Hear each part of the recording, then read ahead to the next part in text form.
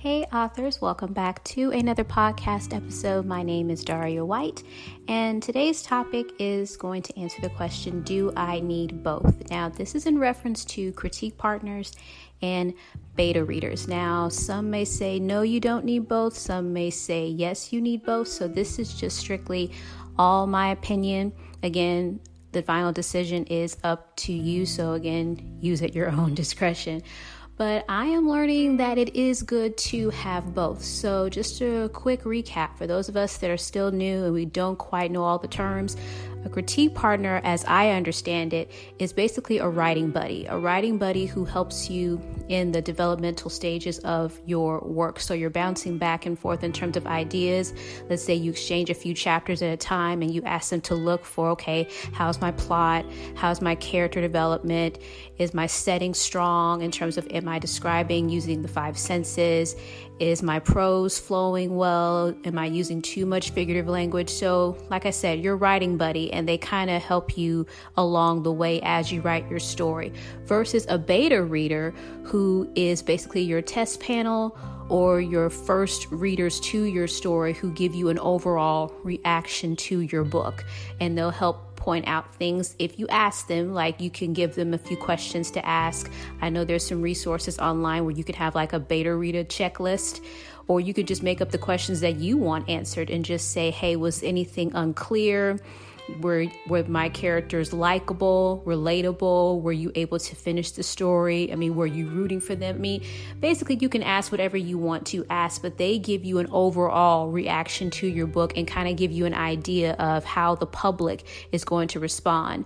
And based off of their feedback, you get to make those last minute revisions, tighten up any weak spots in your story, and then you go ahead and publish it. So I don't think there's necessarily an order when it comes to this, but I do think for me personally, I work with it in terms of I'm writing it, I bounce back and forth with my critique partners, and then once the developmental stuff is taken care of, then I go to my editor to help with grammar, make sure everything is clear, and doing the final proofreading.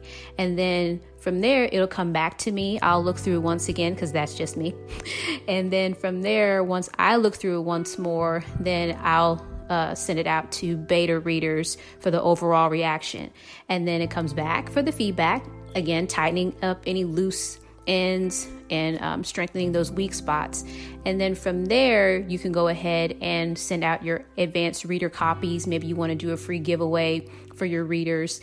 So whatever system you use, and this is particularly with the independent author. It's different if you're with a traditional publisher, but that's how I kind of have it set in my mind as an independent author. So yes, I do think you personally need both, because at the end of the day, you do want a strong manuscript.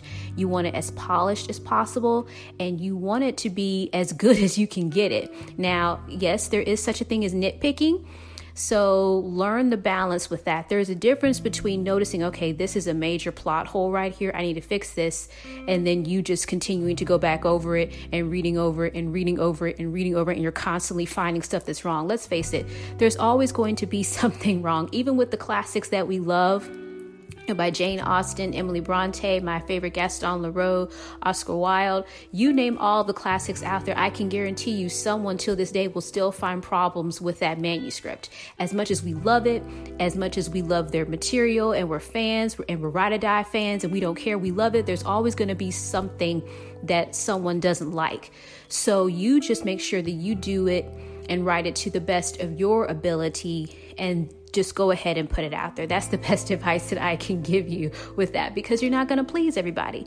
But I can guarantee you that you will have a fan base that will love your work, and they will buy from you whatever price you set it at, because they love you as the author rather, and they love your material. So don't worry about pleasing everybody, but I do advocate for having both, and I'm learning that.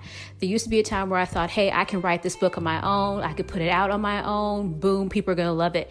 And that's not the case. I'm only one pair of eyes, and so are you. And as authors, we're not objective.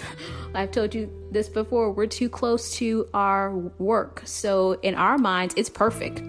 some of us think that. Some of us hate it as we're writing, like, this is not good. Some of us hate that first draft, but some of us can write it and we think that it is the best thing since, I don't know, your favorite food, whatever it is. And then someone else looks at it and they point out the weak spots and you're like, oh my, no, what happened here? I thought it was good, because I've done that. I've written something and I thought it was good, but then I gave it to my editor and I felt just crushed. But that's part of the process. So embrace the process. And believe it or not, your fellow writers and your writing buddies and these beta readers. Now, again, I do set boundaries with mine. Now, for those of you that have that type of relationship where you can tell that person, hey, I want you to be brutally honest. Like, tell me if this sucks and you want to throw it out the window. If y'all have that type of relationship, that's fine. But me personally, I'm not going to tell anybody that, because I know as writers, we're all fragile. I've said that before. I got that from CP Matchmaking.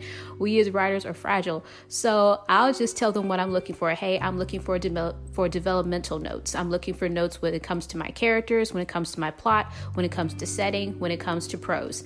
And I set that parameter there. And I said, and constructive feedback is appreciated. So I personally set the boundaries there. And I also tell them that I'm willing to do the same for them. That way they won't feel like, okay, well, what are you going to do, Daria?